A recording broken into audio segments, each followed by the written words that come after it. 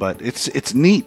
I don't know. I think it's kind of neat. Oh, man, I'm such a weird hermit. Do you like this hermit, new dude. world of I'm video like game announcements better? Yeah, I'm very comfortable with this. I'm like, I don't want to have to leave. Just send it all to me. Fuck you. I mean, it's definitely made doing our show a lot more convenient. Yeah. Right. You know? I miss you This has been guys. affected by the I pandemic. miss you guys, but not really. I'm seeing you right now. You know, it's great. It's a fun time. I'm seeing you right now.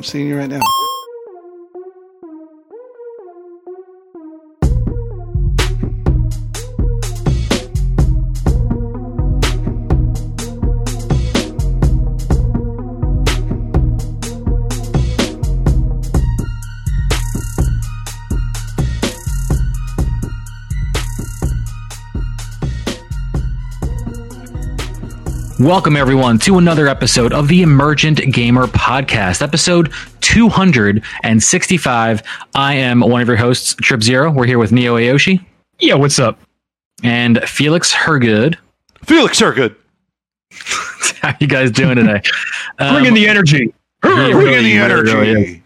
Tonight on the show, we are going to be discussing some topics from the most recent DC Fandom event. There was a couple gaming things they talked about, but that's going to lead into a discussion about conventions in the pandemic, the way we conventioning with all this bullshit in the world going on and how it's changed things in 2020. So I'm real excited for that. But let's start off like we kind of do with a little bit of catch up. I personally have not been doing anything this week besides watching myself on the Emerging Gamer Podcast YouTube. So, fun fact, subscribe if you haven't. Go to the YouTube, search us. We're so close to 100. I think we need like less than 10 people at this point. Like it's close. And then we can make the links so much easier for you to find. So go to YouTube, Emerging Gamer Podcast, and that you can find recaps, you can find breakouts, you can find the whole shows, all kinds of stuff on there. Remember, we can't stress enough that if you are already subscribed, this doesn't grow unless you tell people you know who are gaming fans who want to listen to our show. So it's true. You know, that's how we find people. Tell your friends. Yeah. And your mom. And your mom. Tell your mom. Your mother. Hey. So tell your mother I said hello. Exactly. Isn't that what Mark Wahlberg talks to animals? He's like, what does he say? Say hi to your mother for me. Say hi to your mother for me. Say hi to your mother for me. Love the Emerging Gamer Podcast. Talking to the goat. So, do you guys want to get caught up on anything? What you've been doing this week? Hell, since our last discussion with Lock and Key about Apple versus Epic? Because I got no updates. I've been living my life in Breath of the Wild still. I mean, updates about what I've read about Apple versus Epic, or no, just updates with your life. I was saying since we talked last about that discussion. Anything new and exciting in the world of Felix are good? Yeah, you said you had something to us. No, the only thing that I'm doing because of this exciting DC Fandom news, is I started rewatching. I'm starting to get re-caught up on all those DC TV shows that they're doing. You know, to update you, Trip. So. And other people who might not be aware of this. Sure. Andy Muschietti, who is the director of The Batman, has pretty much, for the most part, said in an interview, and he might have done this during the Fandom event, or he might have done it at some other point, but he has basically said that the goal and intention of Jeff Johns over at DC is that they're trying to attempt at least for the film universe, a multiverse, like an attempt to acknowledge that every Batman you've seen on screen is an extant thing. It's not like a reset every time. It's not like this Batman, the Val Kilmer Batman is the new Batman. The idea is they're gonna try to acknowledge all the incongruity with the fact that they've made 3 Jokers and 4 Batmans and a bunch of Supermans and that kind of stuff.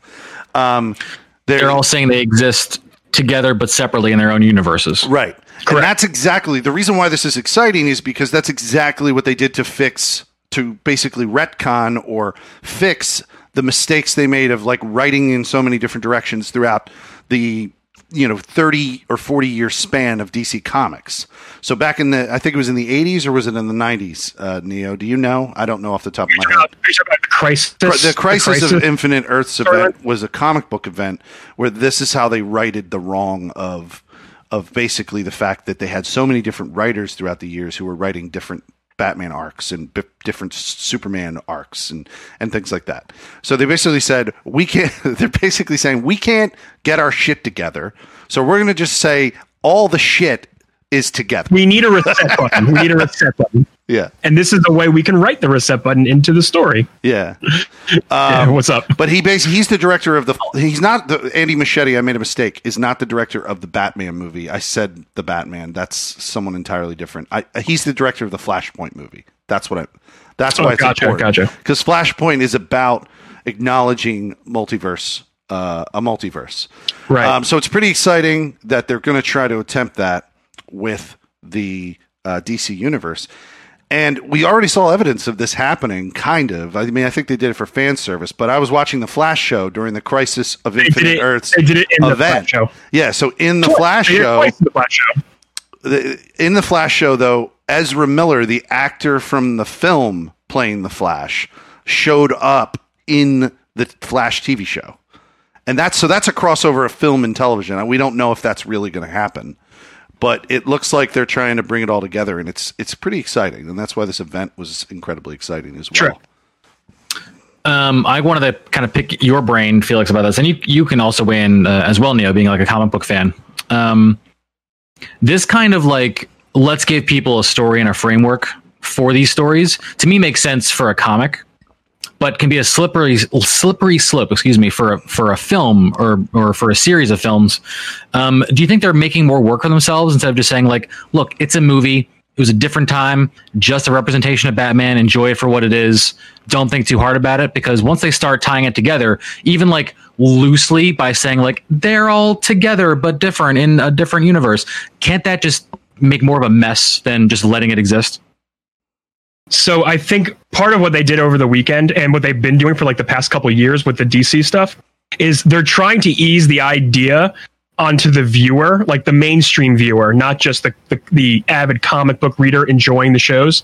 They're trying to introduce the idea that, yes, we can have two Flashes in the movies, right? Like you can have the Flash of the movies, and then you can have your TV show Flash, and that's okay. Them putting Ezra Miller in that TV show is literally showing the viewer or the average person, hey, look, there are two Flashes. There are two people that can play this role at the same time. You don't have to be confused by it. They exist in their own world. They're sharing they're sharing the TV space, but without crossing their storyline streams. And the reason they have to do this is because Marvel established that everything's supposed to be connected. I mean, to be honest with you, Marvel didn't do it well, but like they did it well with the films, but they didn't.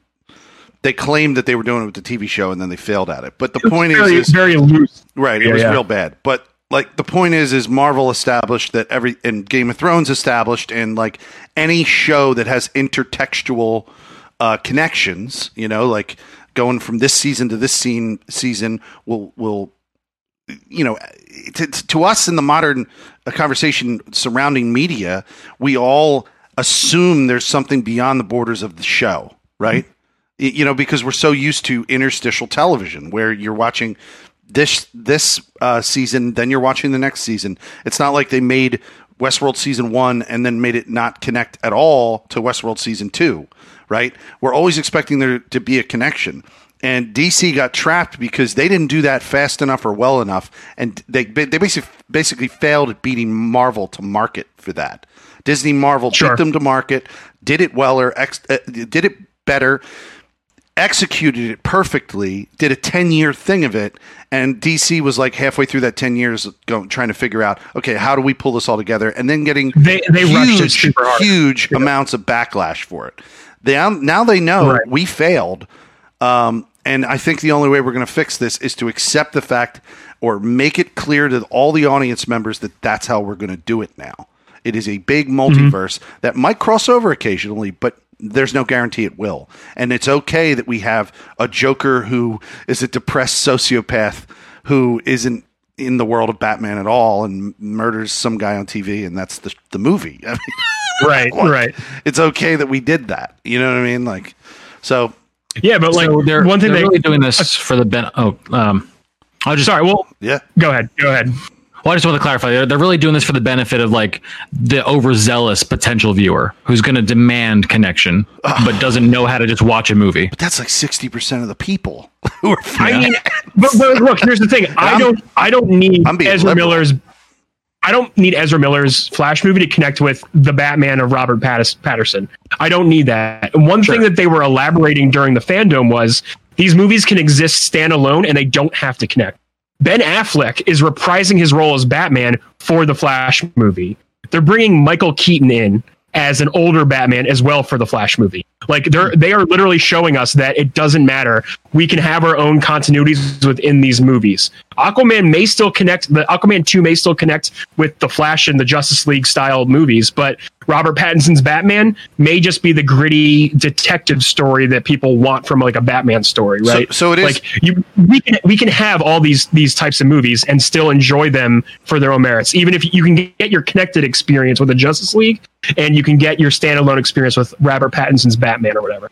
So it is exactly what you're saying, Trip Zero. You asked the question, why can't movies just be these standalone things? They can't because Marvel already did 10 years. That's right. That's why they can't. Marvel set a precedent. I don't know if you can like chase that at this point, like because Marvel did it. They took their time. They did it right. Like they did the movies better. They're the first people in the world to do what they did, right? Like they made this 30 movie journey and they took their time with it. GC didn't do that. They rushed too fast. They tried to catch up. They tried to catch up. They tried to, pull the gun. What is it? They jump the gun, right? Like a little too hard. But now if they just kind of breathe and take their time with their stories, we can probably get that experience again if they just calm down with the rush to the finish line, right? Yeah, they could do it. There could be insular stories that connect, and that's fine. But they have to train the audience to understand that it doesn't all need to be connected anymore. For sure, and I think this next year, like what we're going to see, is going to be a step in that direction. Especially with Robert Pattinson's Batman, because he is not going to be connected to any of the other stories. That is just going to be a Batman detective noir story. I mean, to me, it literally looks like it's going to be a crossover between like Seven and a Batman story. yeah. Dude, I mean, like I know we're a game podcast, but that trailer looked real cool. Yeah. It looked real dark and like I know DC's dark and gritty, but it looked like the right tone of dark. Like they're nailing a like murder detective mystery style with Batman, which is what Batman generally is in the comics. Like that's what he's been for years. When he's not with the Justice League doing galactic shit, fighting, the Titans or whatever. No, I don't know. Fucking Darkseid. He's in his city solving murders with wacko, crazy villains like, the Riddler and Penguin and mob bosses. Like that's a good Batman story right there, right? Yeah. So with that being said, the trailer talk, are we ready to kind of scoot on into the fandom itself and some of the game news? Yeah, definitely. You guys are ready. So fill me in because I only know peripherally. I know there were 2 games. Tell me what happened. I'm going to totally walk. And we'll talk about the convention experience. I'll let Neo take this one home. Oh yeah, I'm going to walk you guys through this. So WB Montreal for like the past like year and a half or 2 years has been teasing this game announcement for like a real long time, being all cryptic and shit with their tweets and subtlety. We finally got to see it, and it is Gotham Knights. And what this game is, it's a 2-player co-op game where you can play as one or 4 different Bat family characters. The trailer starts off showing that like Bruce Wayne, if you're getting this message, then I'm dead. So he's dead. Batwoman, Batgirl, Robin, Nightwing, and Red Hood, the 4 playable characters are he's essentially sending a message to saying, hey, step up. It's your time to save the city or whatever. Batman's dead. Batman is dead. I'm going to tell you right now, I don't think he's dead. I don't think he's dead. Sorry. I'm going to tell you right now, spoiler alert, I haven't played anything. He's not dead. We're months away from the game being released. He's not dead. I'll tell you some theories. I mean, after I describe the trailer. Well, it essentially just shows off the characters doing all kinds of cool martial arts stuff. Combat looks kind of close to the the Batman Arkhamverse that we're very familiar with. Looked real close. Looked very close, real yeah. Close, yeah. Yeah, they had like a 4-minute trailer, like a cinematic trailer showing introducing the game. Then they had like a 7-8 minute gameplay demo that shows off Batgirl gameplay. And it starts off with her on a bat bike, on a motorcycle, driving through the city, kind of like Arkham Knight, when he's in his car, barreling down the streets. She leaps off of it just like you did in the game, and she's on a rooftop. And you infiltrate a area, do lots of martial arts and combat and stealth combat just to get in. Pretty cool stuff. Felix, what did you think of this? Well, I watched that first. I didn't even know this cinematic trailer existed, and I'm glad I did because I'm wet for it. I think it's a great idea, 100%. Well, a team up game. Well, this is what I'm saying. Like, I've always wanted the Arkham games to have someone else to fight alongside with. It just makes sense, right? Speaking of, the thing I was going to tell you I'm doing is I started playing all the Arkham games again. Why not? You're hype. Gets you hype, right? It got me really hype. So I'm playing through Arkham Origins right now, and then I'm going to do Asylum, and then I'm going to do City, and then I'm going to do Nights. Just go through them. There's Very cool. 4 games. I'm just playing story. I'm not getting every single collectible because I did all that. I already got the trophies for that. But that's what I noticed immediately. That the game, in terms of how it played in the combat style of those previous games. And that's incredibly important. If you're a fan of those games, this game looks like it's going to play exactly like those games with the gadget combat. Not unlike the Spider-Man game that was just released by PS4 recently. Right. But the coolest thing is you could be doing it alongside a buddy of yours. I saw combo tactics that you and your friend can do where one bounces off the other to kick the shit out of some dudes and increase your combos. They alley-oop each other it's super cool. Like a layup and shit. So I was pretty damn excited about it. The only thing I'd worry about, and you had spoken about this to an extent, Neo, your theories on what they might do with it. I don't want it to be like the Avengers game. I don't want it to be something where I have to grind and grind and grind. I just want to do it like I did it in the previous games, which is just unlock skills and add points to things. I just, I'm worried about that, man. My prediction for it is because one thing that we did see in the gameplay demo was enemies had levels above their head, and there are damage numbers when landing punches on enemies. Well, so I'm playing Origins right now, and Origins was created by WB Games, and that game has that, but it's not. It has. They have enemy levels. So I don't remember that. You have a level. Batman has a level, and you level up and unlock points to put into skills.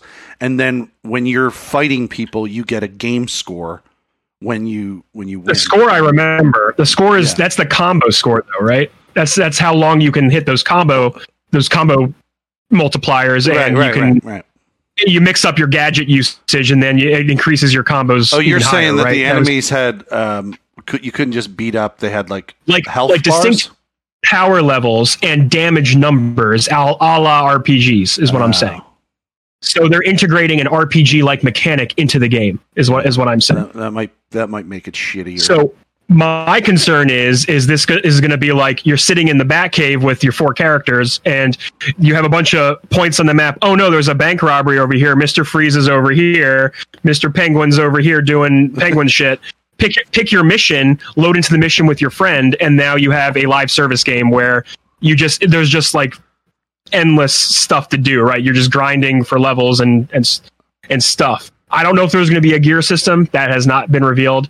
There has been revealed. I've seen different costumes for Batgirl. They've shown different. There was 2 costumes for her at least that we've seen. One in the cinematic and 2 in the demo, I think. Either way, that's just a slight concern that I have because I know a lot of people. Trip, what's the bike or the hovercraft thing that you ride around on in fucking Destiny? What's that? Oh, Sparrow. Like the fucking bat bike is really just like the Sparrow of the fucking game. Kinda. You're just pull out the mode of transportation, warp around somewhere, and get there faster. Yeah. Well, if the world's big enough, you need something to get you around faster. Yeah. In Arkham Knight, you hit a button on your controller and it summons the car Like it pretty much just drives up to you, right? And then Batman just auto hops in the car. Like that's what he. Yeah, that is true. That is true. So it works. It like literally can happen. Like you can. I'm not saying that. it's a bad thing. You know what I mean? No. Like it's all about what your theme is and what you support. You know, Tripp's into space shit. I'm into comic book shit. I am indeed at the For space sure. ship. But like I said, Space is great. I can't do the fucking grind of another like RPG bullshit game. I just can't. You know, If they execute this, it all depends on execution. Right. There is a good safe middle ground for them to make this work like really well and be fun. I can tell you right now, I'm already excited for it because I like the idea of playing as these 4 characters and doing more Arkham stuff with a friend, right? Like I love that idea. That's fantastic. I think it's great. But if it turns into a grindy nightmare, kind of like how I feel like Avengers is looking, I might just nope out. Like, because I want the story. I like the story of the Arkham games, right?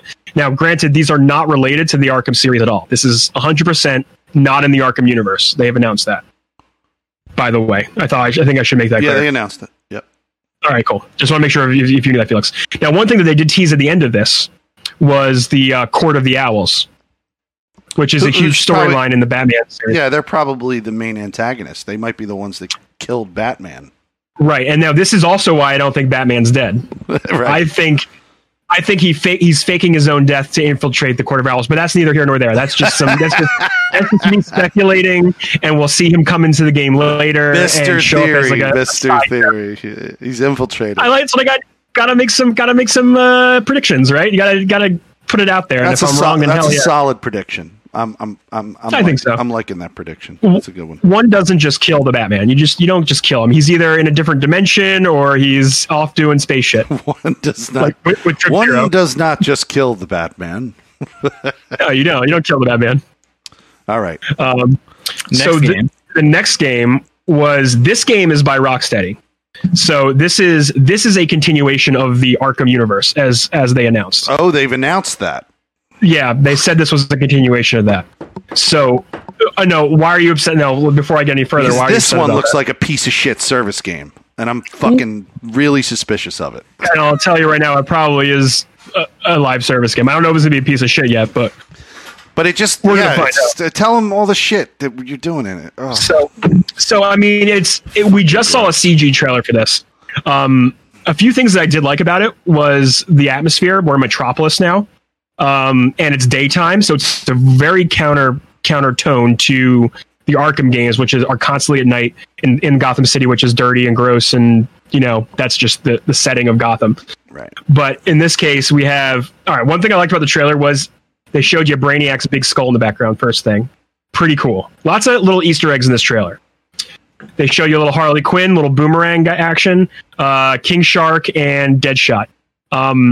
They've already messed. Yeah. You know what I think? I don't think I watched this. You know, the only thing I watched from Fandom is I watched the Suicide Squad reveal for the movie. Which was not it was just like a behind the scenes thing. Yeah, I haven't seen the trailer for this. Go ahead.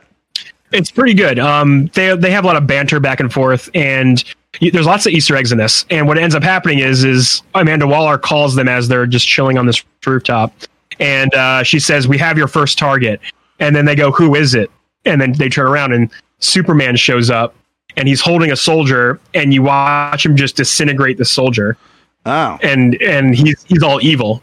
And then they introduce the title, which is Suicide Squad: Kill the Justice League. Right. And I knew the title.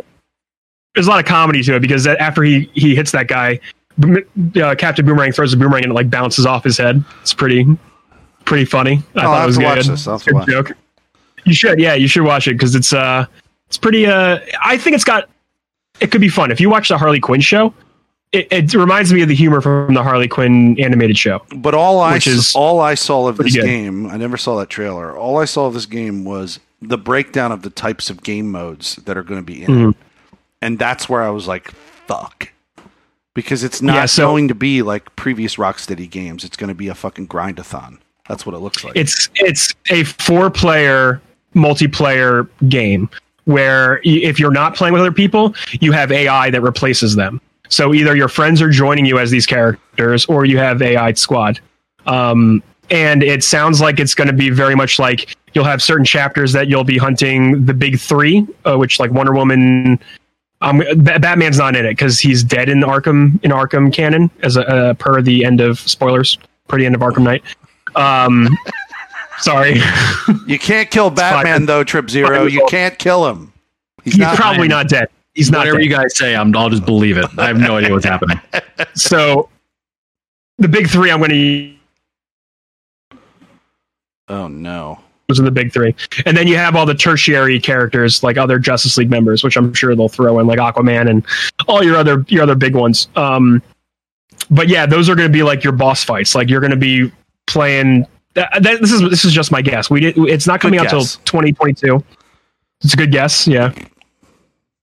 So this is not up your alley. You don't feel like playing as Harley Quinn or Captain Boomerang? Sure, I probably do, but like I don't want to do it in a 4-person cooperative.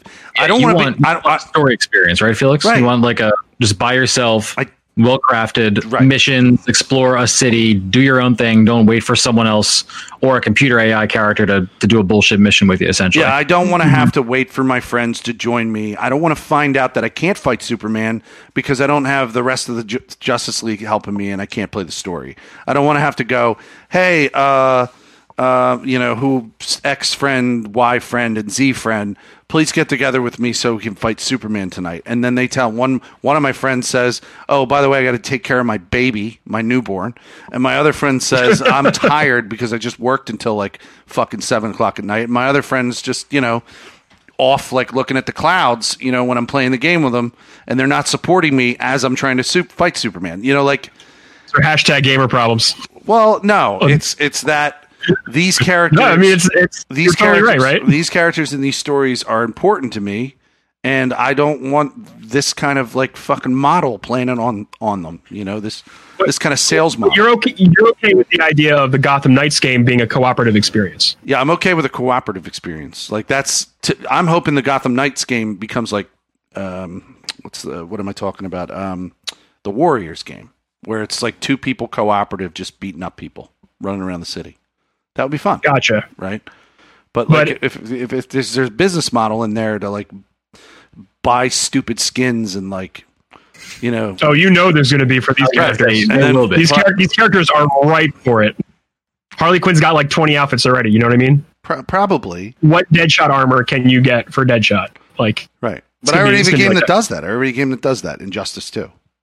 Right. I can grind for gear in that. And I have a feeling this game, Suicide Squad, will be closer to the Avengers game model. Right. Specifically. Which is turning me the fuck off. Closer than Gotham Knights is. Because I think potentially Gotham Knights can go in a different direction. But again, we don't know. I'm just guessing. But yeah, Suicide Squad does seem like, and they called it a 3rd-person shooter. So if that's a fun game for you. What's a 3rd-person shooter? A 3rd-person shooter? This game is going to be a 3rd-person shooter? So it is Destiny. It might be in some variation. So Harley Quinn's going to not use a bat at all. She's just going to be using her pistol. Oh, there might be melee involved. She can throw her bat. Do that. We'll find out. She can throw her bat. Just repeatedly. It's she has a lot of bats. She carries a lot of bats on her. All right. Well, we'll find the fuck out.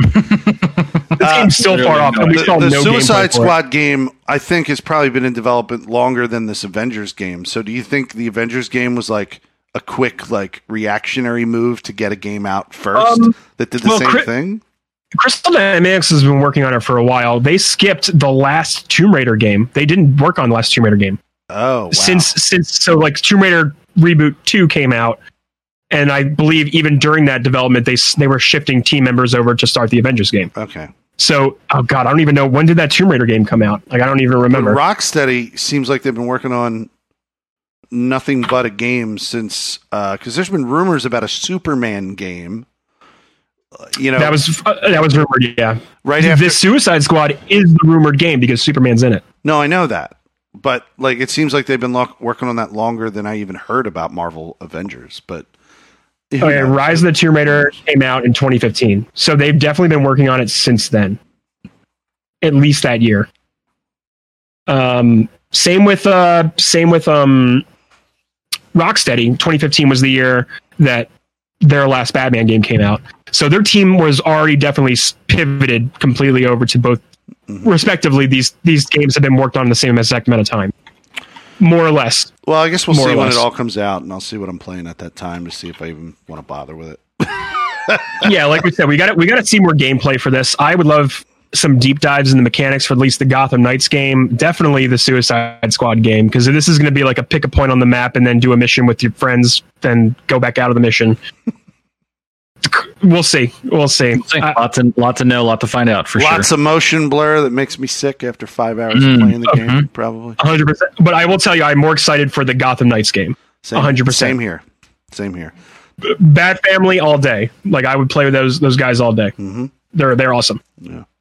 But that is the DC fandom announcements. Yeah, let's bring Trip Zero back into the conversation here. Yeah. Well, yeah, we missed you.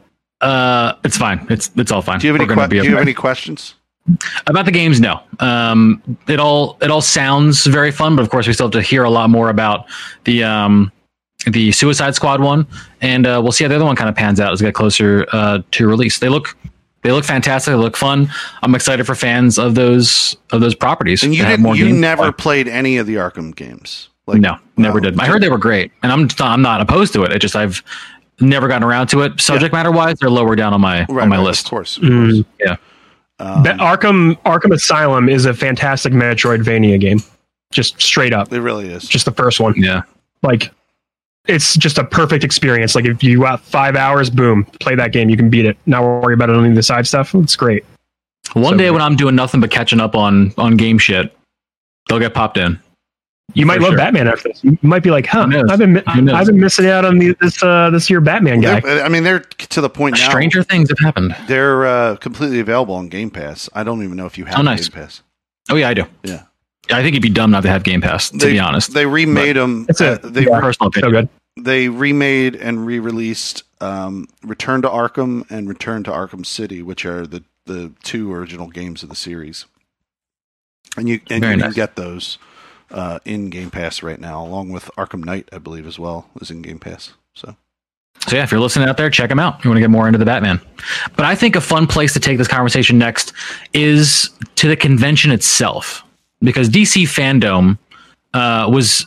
You were saying earlier before the show, Felix, it wasn't actually called Fandom, but this was an actual event, an in-person event that they've shifted to an all-online experience. But the question is not the first time this has happened in 2020 because of a lot of very obvious things, not least of which the global fucking pandemic, right? This has forced a lot of ambiguity in how these events are happening, a lot of like shifting at the last minute, a lot of like redoing plans, just scrambling to have some kind of semblance of normality to what have become some very important yearly kind of cadences for people in the gaming industry to release information, news, updates, things like that. And a lot of it now has been shifting to fully online, and people have handled that experience with more or less various degrees of success.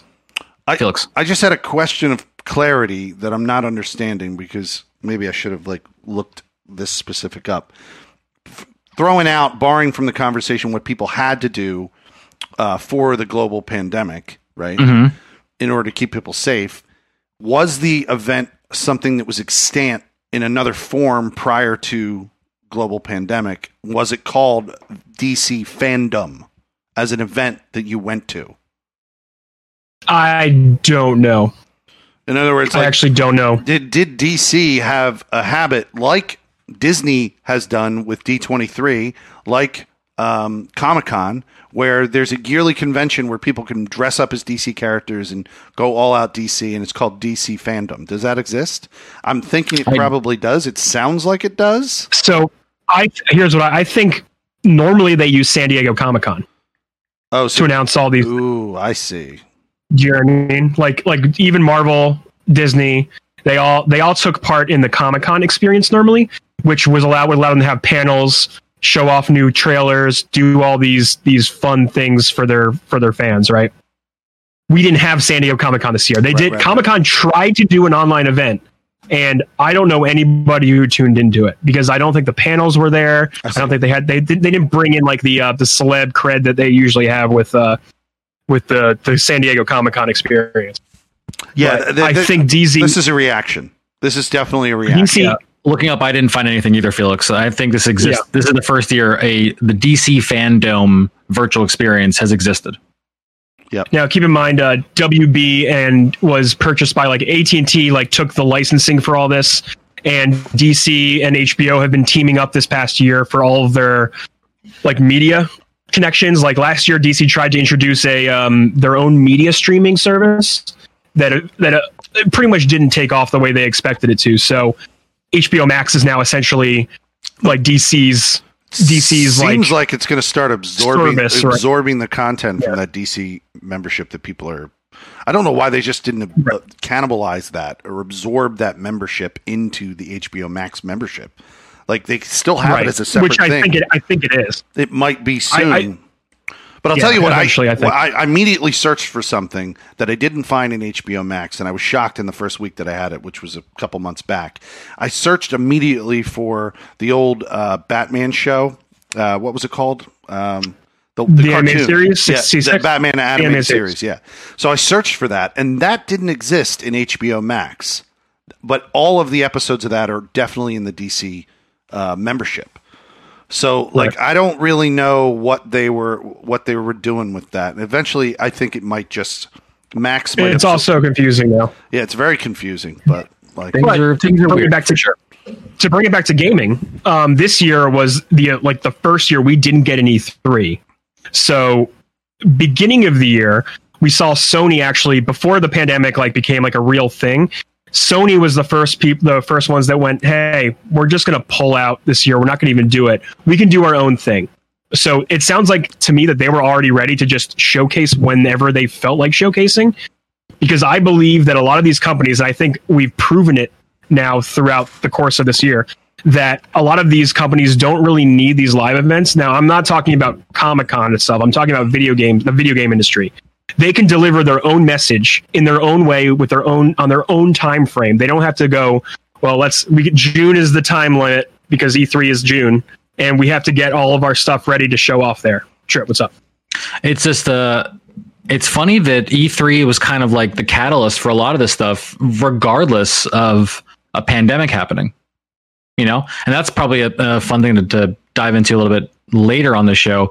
Would it have happened? Like, would have shifted as aggressively as we have with or without the pandemic? But this was traced back to at least 2019 when E3 leaked like the entire contact list of people attending the event, content creators, like their personal information, address, phone numbers.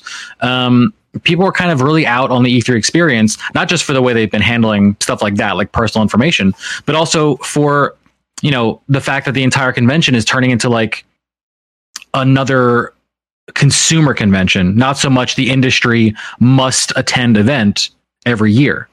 You know, it's just becoming like public can buy tickets, they can show up there, play a demo early, and everyone goes home. You know, you don't need to be there to find out information, to connect, to network. So people were already pulling out of that experience. And like you just said, Sony announced that we're just going to be doing our own thing, which kind of led to a snowball of other companies doing the same thing, and that dovetailed really nicely with people not allowed to leave their homes. They had no choice, right? Like there was no place else physically to show off their new stuff. Like they need to pivot pretty hard and quickly in order for this to like work for them. Mm-hmm. Felix, what's up? If you really think about it, though, probably of all of the media-based industries where people like, you know, I'm not talking about comic books and I'm not talking about movies and I'm not talking about TV shows necessarily, but like probably the industry that's most ready in terms of its fan base and in terms of like how it behaved in terms of releasing content, being a gatekeeper for its content. The video game industry is probably most prepared for this because most people sit at home and they don't play with other people and they sit in their own little bubbles, vestibules, and play games. But at the same time, when they did these media junkets like E3 was a 3-day weekend where they had an exhibition, right? And it was in the middle of the week. It'd be 3 days in the middle of the week exhibition where originally it was developers of the industry to see, play the games and then also like get a chance at like viewing them, you know, but it's the way that junkets evolved. It kind of started, they started to do a thing where they didn't hold the news of new games during the event. They started holding it ahead of it. And I don't know if it was always like that or if it became that. But the keynotes are always the weekend before the show itself. And this is what I'm saying. So like that model was already structurally ready for this pandemic because we already consumed it all through the online. We would go watch those events through an online medium to see what the hell was coming out. We got hyped for it. We enjoyed it. Whether the convention went on or not was irrelevant. You know what I mean? Because we got the content injected into our brains remotely from home. So like, there was always like the E3 time of the year when people would drop a lot of those trailers and get us all excited online for these things, you know, not even around the same time of the year. Sony had the PlayStation experience in December for the past couple of years.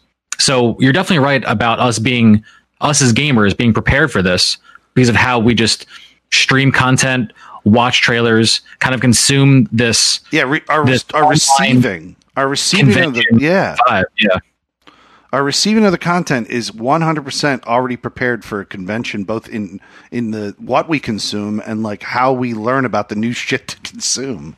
Mm-hmm. It's actually quite fascinating. I didn't really think of it from a business standpoint that it was already structurally set up and prepared for this. That's crazy to me. Mm-hmm. Right. Like the video game industry planned the COVID. Whoa. We don't want to be a platform for any. So now this isn't a pandemic, people. This isn't a pandemic. Oh my god. So, but actually, kind of dovetailing off of that, this has actually affected the industry a lot more because we're seeing more delays, and we're watching developers actually struggle to get a lot of these games out on time. Right? Like a lot of these games have been delayed strictly because of the difficulty of working through the pandemic. A lot of people have to work at home now. All these things are being like, you watch the Xbox showcase, like they've done 2 already this summer.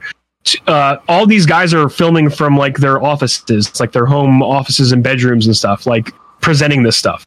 Like I'm sure this has been a very difficult thing to work just in general. It's got to be. There's one other thing I want to say.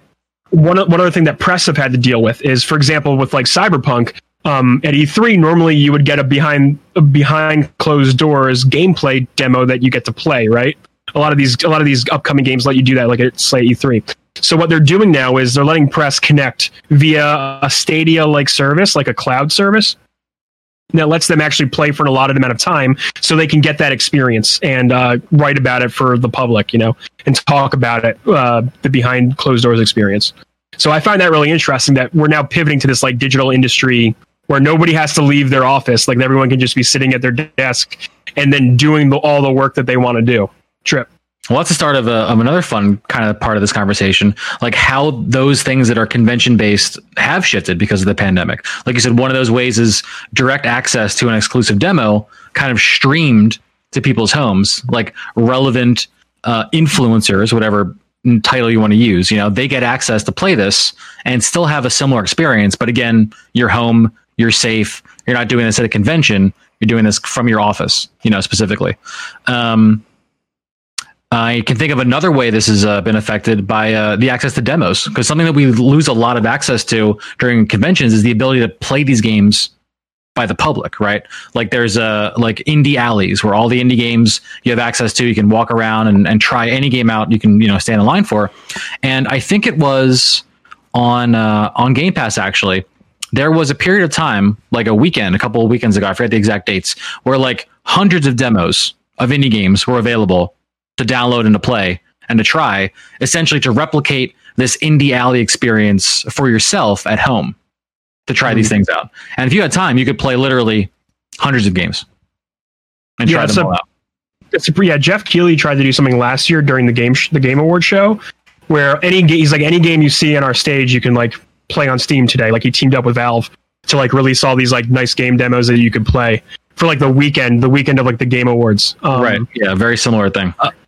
Yeah. And like tomorrow, as of recording, tomorrow, Thursday, Jeff Keighley has his opening night live where he'll be showcasing a lot more games, a la our digital experience that we have here. I'm sure we'll talk about that, like what they talk about next week. Mm-hmm. But we're like running into, I think what ended up happening though, whereas instead of everything being like condensed into like that 1 week of E3. We're getting it a lot more spread out now. Like, it's been all summer we've been getting like random game announcements. Like Devolver did it one week, then we had two Xbox conferences already, like showcases already. We had 2 Sony ones already. Nintendo every other week has been dropping like little mini directs, like little 10-15 minute segments of games and stuff. So it's like we're getting a lot more spread out now. It's not all like condensed. Yeah, I don't know. What do you guys talk? What do you guys say? I think that's just a side effect of a company pivoting that hasn't had to pivot like that before. You know, like the benefit of having all of these in-person conventions and this yearly kind of cadence is there's a very clear line and date as to when things needed to be ready and what needed to be shown. And now all that was thrown into the wind, and you had to scramble to figure out what I'm showing, what demos are going to happen, what's available to public, to press, whatever. Are we ready to talk about this? It's funny you mentioned Nintendo, because Nintendo, I think, was the only company that would have been ready for this day one. Like if you flipped the pandemic switch and said, everything is now online, you've got to communicate. Is your year ready to communicate? Nintendo would be like, yeah, dude, we got all these directs like automatically set up. It's just like a thing we've been doing. We've been just releasing videos to the public for literally years. Sorry, Felix, not to like say something, but ironically, Nintendo has been the most silent with their first parties. We've gotten 2 major game releases from them this year: Animal Crossing and Paper Mario. Like, there are no other major Nintendo releases that we know of for the holiday, like, at all. There are still rumors of a Mario collection coming out with like the Galaxies and the Sunshine or whatever, and maybe a remaster of those games. Other than that, we don't know what Nintendo's holiday looks like at all. Like, they haven't had like another big major direct showing off what the Switch has for us. Now in the news, I mean, I'm not to like do news talk. There are rumors of a new Switch coming out next year, a newer, like faster model. But other than that, like, they've been pretty quiet. Felix. Sure. I mean, Nintendo, it wouldn't be Nintendo without, making a really good decision and then a really poor decision. So they're good at communicating, and we're pivoted to communicate perfectly in a pandemic. But are they going to use it to talk about what they should be talking about? Who knows? Yeah, I mean, it makes you think about how ready they were for this year, or how much they've been affected by the COVID virus. Yeah, sorry, Felix. No, I was just going to piggyback on that. There we go. We're looking for that. We found it. I was just going to say, Devolver Digital doesn't really have to pivot. They always just produce this really long, elaborate, like, thing that is released in video form that you can watch online, but they're never in person. Right. Well, Devolver also has the benefit of having multiple developers, because they're just a publisher for all these guys. Right. They publish the games for all their games. Right. Yeah. So, but they never, they're never at the event. Really, it's just this like weird video presentation of all their games coming out from their multiple developers that are part of their label, and that's it. But it's neat. I don't know. I think it's kind of neat. Oh, man, I'm such a weird hermit. Do you like this hermit, new dude. world of video game announcements better? Yeah, I'm very comfortable with this. I'm like, I don't want to have to leave. Just send it all to me. Fuck you. I mean, it's definitely made doing our show a lot more convenient. Yeah. Right. I miss you guys. I miss you guys, but not really. I'm seeing you right now. It's great. It's a fun time. I'm seeing you right now. But yeah, this ourselves was a pivot. Yeah, we had to do it too. Yeah. Like I said, I'm still pivoting in terms of my stream life, because I haven't figured out how to jumpstart that. Like I was going to say jet set it. Jet set your own stream, baby. Get my stream going worldwide, baby. Jet setting. No, I just I still don't know how to make it happen. Like I'm actually been comfortable playing games without having an audience for a while. You're having to rethink your relationship with it. But you would think that would be the most adaptable thing, because it is remote and live, and I'm not talking in person to anyone when I'm doing that, but the work-life balance is a difficult thing. That's sure when it comes down to it. Yeah, 100%. So, in terms of more pivoting, I know you mentioned this briefly, but we have Jeff Keighley having his event literally tomorrow, as of our recording here. Opening Night Live is the event that we have tomorrow for the Gamescom event. Funny enough, like the downfall of E3 starting last year, this started last year too, as an event that he wanted to put together before Gamescom to just highlight trailers and do some more game announcements in August. And now this is kind of becoming the show. You know, like everyone's very excited for Opening Night Live. Tomorrow we're going to see what Jeff Keighley has in store. And Gamescom itself has kind of taken like a backseat, I think, at least in terms of hype, to these kind of events. Now, I was on Gamescom's website. They do have some in-person events. There's like cosplay contests. I think there's panels that are viewable. But again, it's all online. If you want to view this content, you got to go to the site. You've got to be there. You've got to watch it like you would be there, but it's available to you if you wanted to do that, which is pretty cool, you know? Right. And I wonder if that in general gets more eyes in front of it than let's say, because like I don't know, do you get more benefit out of having an E3 week where everyone goes, this is the week, and we all know it's the week, or multiple dates spread out across the year of like what is more beneficial? Like I know the PS5 reveal, like hardware event, that was large, like that got so many views just alone because of the hardware reveal. I wonder what's more beneficial of these companies, like doing it on their own time or using that. Like, I think Sony already realized, like, by pulling out of E3 that it's more beneficial to just do it themselves. But I don't know. I'm just throwing that question out there to see if that's like. That's a good one. I have an answer. Do you have anything, Felix, or should I rip? I have an opinion at least. Well, I was just. This is a reference to what financial benefit for some of these things in terms of like reachability. Like somebody quoted online that like for the $30 Mulan sales release that Disney's going to do, where you're able to watch Mulan exclusively from home and you don't have to go to a theater to watch it at all. They're dropping it for $30. And somebody said that's like 60 million people. I think the number was 60 million subscribers. If like even a third of them paid, I can't remember what they said, but I think if a third of them paid $30 for that, that's going to end up being like like more money than what Disney would make if Mulan went to the theater. Sure. Wow. Like that's insane. Just to put it in financial perspective and reachability perspective. Yeah. Like, you know, like the numbers are, you're going directly to people. That's if people are trained to find it that way. That's the difficult part here, because what about all the people who are tragic victims of the digital divide who don't have internet? I think I was listening to a guy talk about schools in, I believe, Ohio, but I can't remember. It was on NPR, and he was saying that 30%. He was talking about a school, and he was saying 30% of his students in this rural Ohio like school district don't have access to the internet. Like, so there's a shit ton of dollars that they're not going to get from the people who can't get the internet, but it's probably a sustainable business if you're going directly to all the people who do have the internet if they're trained to go to it. Do you see what I'm saying? If they know that's the only way they're going to get their content. Right.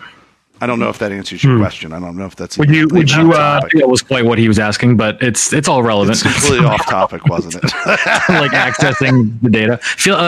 Neo was asking like the yearly cadence. Like, does it help? Does it help that they're all spread apart, or was it better to receive information knowing that it's like the time, it's like the month when it all happens? And I thought you were talking about in person versus digital. I thought that's what you were talking about. Well, I mean, that's the whole conversation in general. And I think digital is definitely a benefit through 1,000 different ways. But to answer your question specifically, Neo, I think people are more prepared and deliver content better when they know when that's supposed to happen. And I think if this is the way things are happening in the future, which they will be, right? Because there's so many benefits to digital presentation. Just the convenience of it, first of all, is one factor. The ability to interface with people more directly is another factor. There's so many reasons why it's a benefit. But I think as this becomes, normal, I think people are going to kind of make their own cadence again to kind of recreate some of these events. And I think that's going to be where things kind of line up and help people prepare for those like goal dates. It's probably not going to shift too much. It'll probably still be like, like early June will be a game announcement time of the year. Like the summer will have a lot of announcements. NVIDIA always does their graphics cards around this time of the year. Like that's not going to change. I think we're going to fall into this very, very natural cadence just without the the forced in-personness? I think one benefit from this is that these companies get to own their own news cycles as well. So Sony does their presentation. All the news that week is speculation. Sony, what to see in Sony's conference. All that is like they own that week, right? Mm-hmm. Same with like Xbox. They own the week whenever they're doing their thing. Like any of these companies get to own their own news cycle rather than share it with the same space as E3. Because E3, it's everybody together at the same time. Your product may get lost in the mix. That indie developer may get lost. But Devolver doing their own presentation on their own week, you get to showcase that developer and boom, they have their own little highlight hotspot that where they would have probably gotten lost in the mix. For sure. So there's definitely a benefit, a huge benefit there of having this kind of spread like nature to these shows. But I feel people like having dates and things to get ready for, like think about holidays, like not even game related, just like a holiday. E3 is a gamer holiday, right? That's like, right. That was the gamer holiday. It's like something to look forward to. It's something that kind of like anchors your year from a certain perspective. So I think people are going to gravitate towards like just those weighted months where a lot of these releases happen at the same time, or announcements, I should say. They probably will still all obviously control their own narratives and announcements. This won't be like a collective event they're all going to digitally participate in, but it'll be like, June will roll around next year and then like Sony will drop a whole bunch of news. Maybe they'll have a branded event. Xbox will do the same thing. Like we'll have these things that'll happen because people naturally want it to happen in June, if that kind of makes sense. Like it's just like the natural feeling time for these kind of yearly announcements for games and things. No, 100% for sure. I think honestly, like I wonder if like once this whole thing like kind of blows over, like do we see a shift back to like the old style, or is this just our new future of I think we receive news and our people are going to want to come back together for sure. Yes. So I think things like PAX will be very, very big. But in terms of news and preparing information for consumers about your product, it's all going to be digital. Like there's going to be no reason to wait for an event for anything, really. They'll just do it when they're ready. It'll be like consumer fun, not company driven conventions will be gigantic. And then like all the official stuff is going to go right to consumers. That's will we see like PlayStation experience again? Like a Sony branded event or like BlizzCon or QuakeCon? I mean, I think BlizzCon is like an established thing at this point, like going back years and years and years. I don't know if I see Sony continuing to invest in that, especially as it was something that was relatively new compared to the other events. So I think they only did it like 3 years. Yeah, it hasn't been like a mainstay like BlizzCon has. I think BlizzCon, as long as Blizzard doesn't fuck themselves over with the way they handle their company, I think that stays because of just like the nostalgia factor and like, the gamer cred. I hate to use that word, but like that's like a thing that everyone knows, right? It's BlizzCon time. I think that survives. I think, like I said, PAX survives, like Comic-Con survives, because those are pillars. Those are pillars of like convention of the culture. Yeah. Thank you. That's exactly what I wanted. But like beyond that, I think it's going to fall solely on the digital and be up to people to make their own events.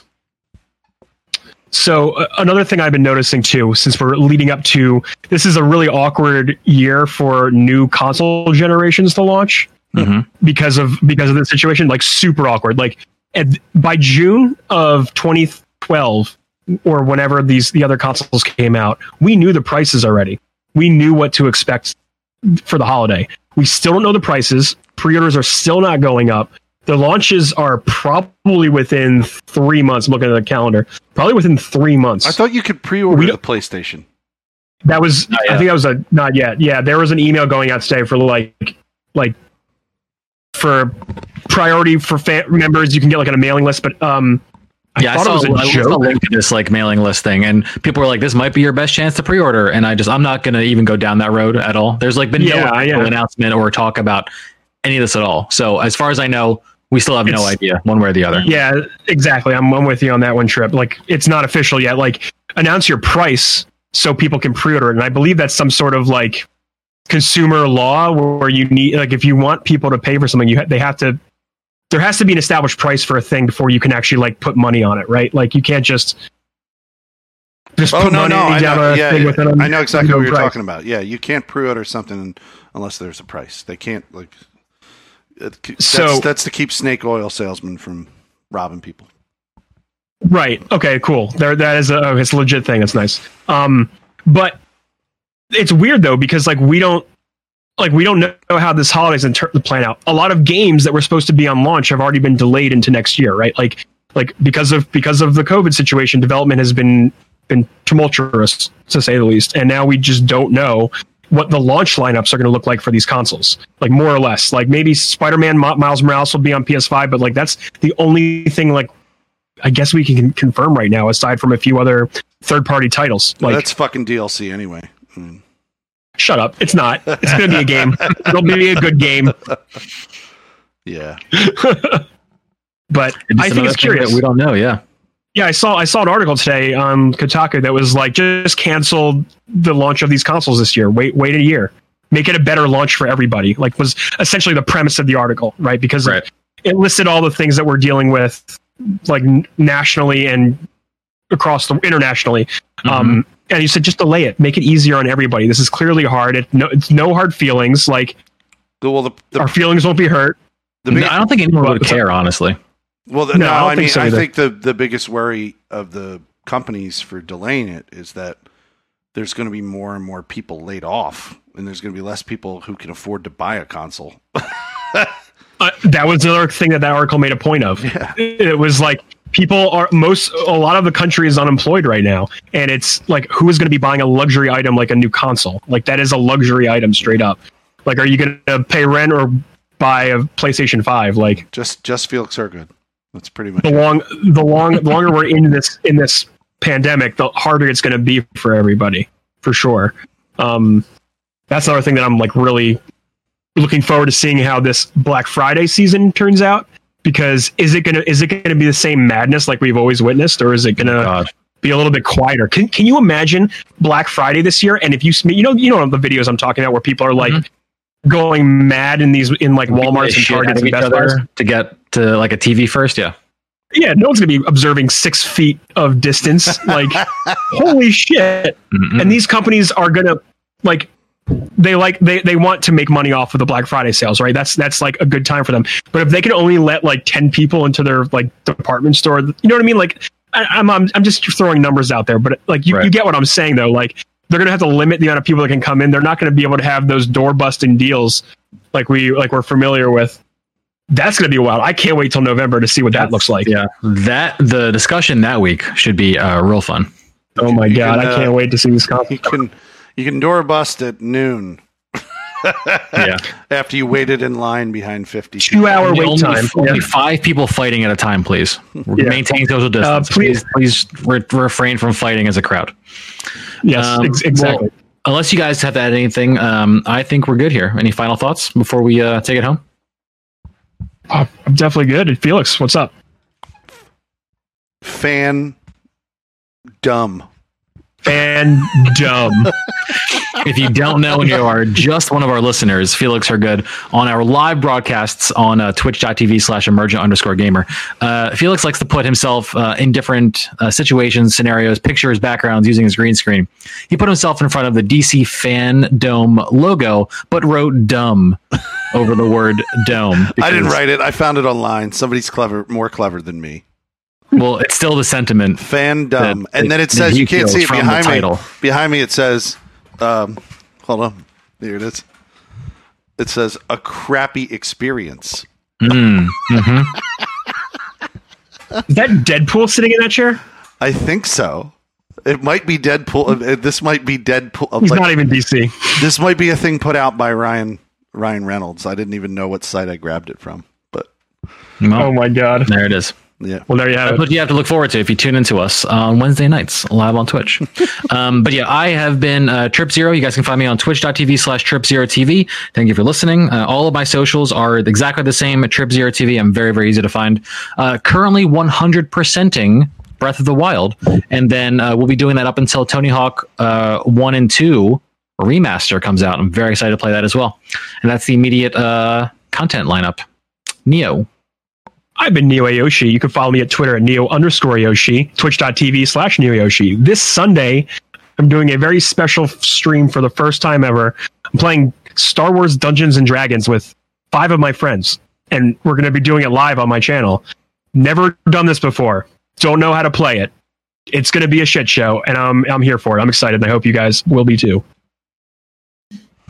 And this is Felix Hergood. I'm catch me Twitter, Felix Hergood, twitch.tv/Felix Hergood when I get back to streaming. I think in the possible future, my plan is to come back 2 nights a week and then 1 day stream, which would be in the morning. So I don't know when that's going to happen, but I'll get back to you when I can stabilize my schedule, which still is not stable.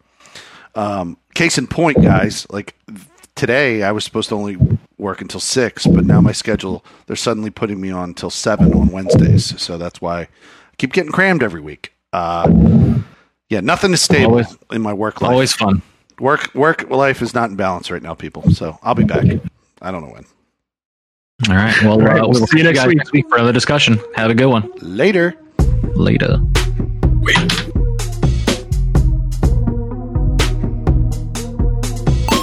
Sorry, UMD. Universal Media Disc. Love to throw that one out there. Universal.